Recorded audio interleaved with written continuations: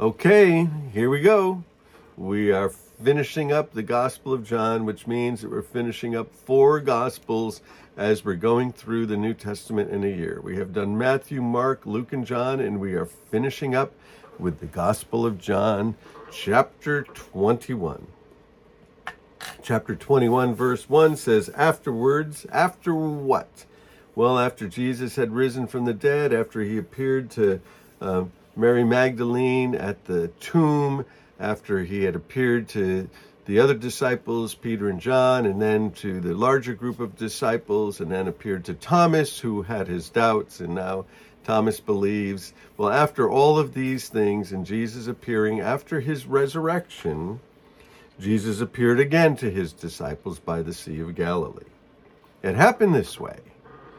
Simon Peter, Thomas, also known as Didymus, Nathanael from Cana in Galilee, the sons of Zebedee, James and John, and the 2 other disciples were together.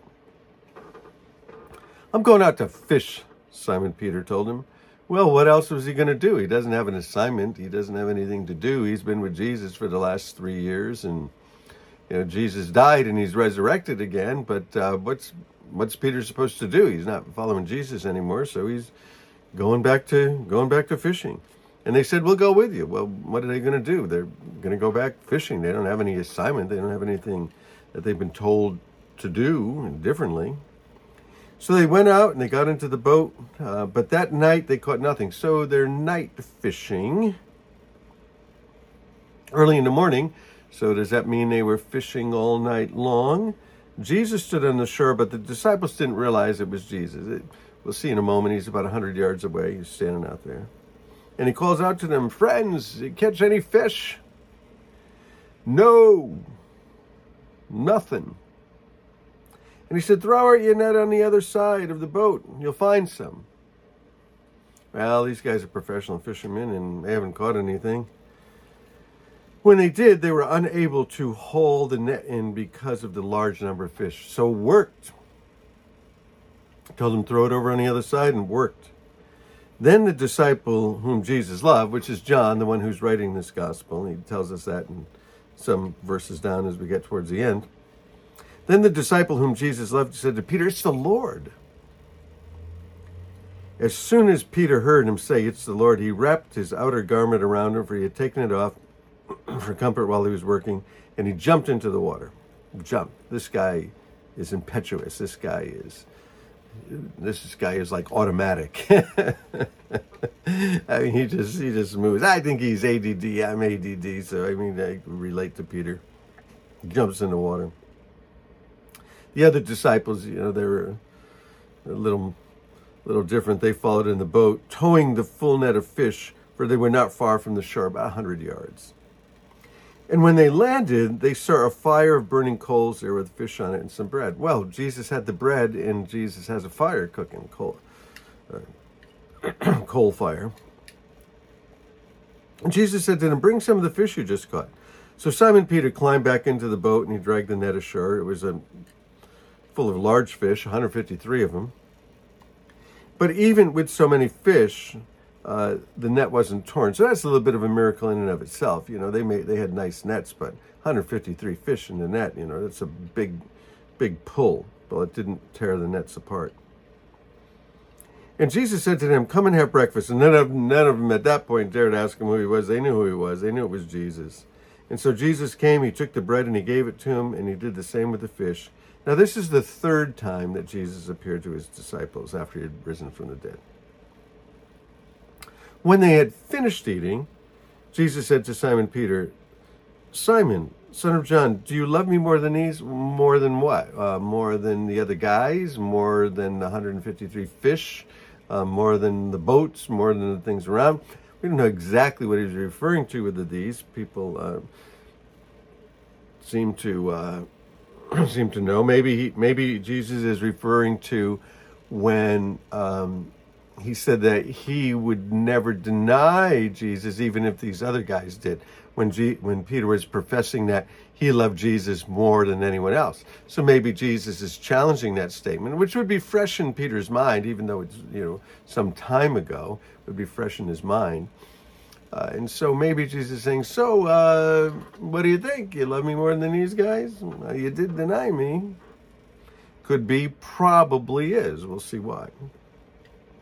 And he said, yes, Lord, you know that I love you. And Jesus said, well, then feed my lambs. And again he said, Simon, son of John, do you love me? And he said, yes, Lord, you know that I love you. And he said, well, then take care of my sheep. And the third time he said to him, Simon, son of John, do you love me? And Peter, he was hurt because he asked him the third time, do you love me? And he said, Lord, you know all things, and you know that I love you. And Jesus said, then feed my sheep. And he's going to say something else to him too. Well, let's read it. Verily I tell you, very truly I tell you, that when you were younger, you dressed yourself and you went wherever you wanted. But when you're old, you'll stretch out your hands and someone else will dress you and lead you where you don't want to go. And Jesus said this to indicate the kind of death by which Peter would glorify God. And then he said to him, follow me.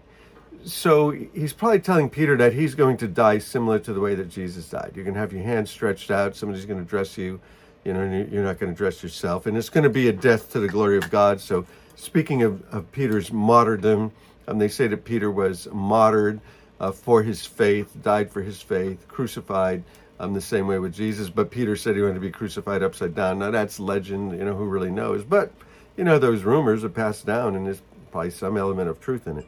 So this thing about, do you love me? First of all, do you love me more than these? Is he saying you love me more than these guys? Remember you said that you would never deny me, yet you did. You said you were better than all these other guys. Jesus is restoring Peter, and he's giving him a task. He's giving him an assignment, and the assignment is to feed the sheep. And that's what we need to be doing, feeding the sheep. But Peter had denied him 3 times and around a fire. Remember that? When you go back, he's around the fire. He's around the charcoal fire, just like Jesus is around the charcoal fire. And so 3 times, Jesus asks him, do you love me? And Peter says, yes. I think he's restoring him for those 3 times, kind of bringing him back into the same situation, same scenario, that Peter's feeling so bad about, and restoring him. And then giving him an assignment. It's sort of a reassignment. He's assigning him again to what he had been given to do originally, and that was to go out and to share the gospel, to make fishers of people. Remember, Jesus said to these guys, they were fishermen, and he said, I'll make you fishers of people. So Peter's going to be a fisher of people. Now Peter turned and saw the other disciple whom Jesus loved was following them. This is the one who had leaned against Jesus at the supper and said, Lord, who's going to betray you? This is John. He's talking about himself. Gospel of John, the Gospel of reading. When Peter saw him, he said, well, what about him? Well, we're always worried about everybody else. We're not always so worried about what the Lord has told us to do or what we're supposed to do with our lives. We're like worried about everybody else. Well, what about them? And Jesus said, if I want him to remain alive until I return, what's that to you? You need to follow me. Mind your own business. Don't worry about what everybody else is doing. Don't worry about what the Lord has given anyone else to do. What about you? Just follow Jesus and do what you're supposed to do. And because of this, the rumor spread among the believers that the disciple would not die. So they must have thought that the return of Jesus Christ was going to be soon, because they were assuming that John was going to live all the way until the time that Jesus came back. But Jesus didn't say that he would not die. He only said, if I want him to remain until I return, what's that to you? So again, mind your own business. Don't worry about other people. You follow me. This is the disciple who testifies to these things and wrote them down. We know his testimony is true. That's the writer, John, speaking of himself. He's the one who wrote these things down. And then it said Jesus did many other things as well. If every one of them were written down, I suppose that even the whole world would not have room for the books that that would be written. So that seems to be future, or the things that Jesus did do and the things that Jesus will do, because Jesus is still doing things, and you could never number them. You could never write them all down. The world couldn't contain the stories of the things that Jesus has done. So here we have the account from John.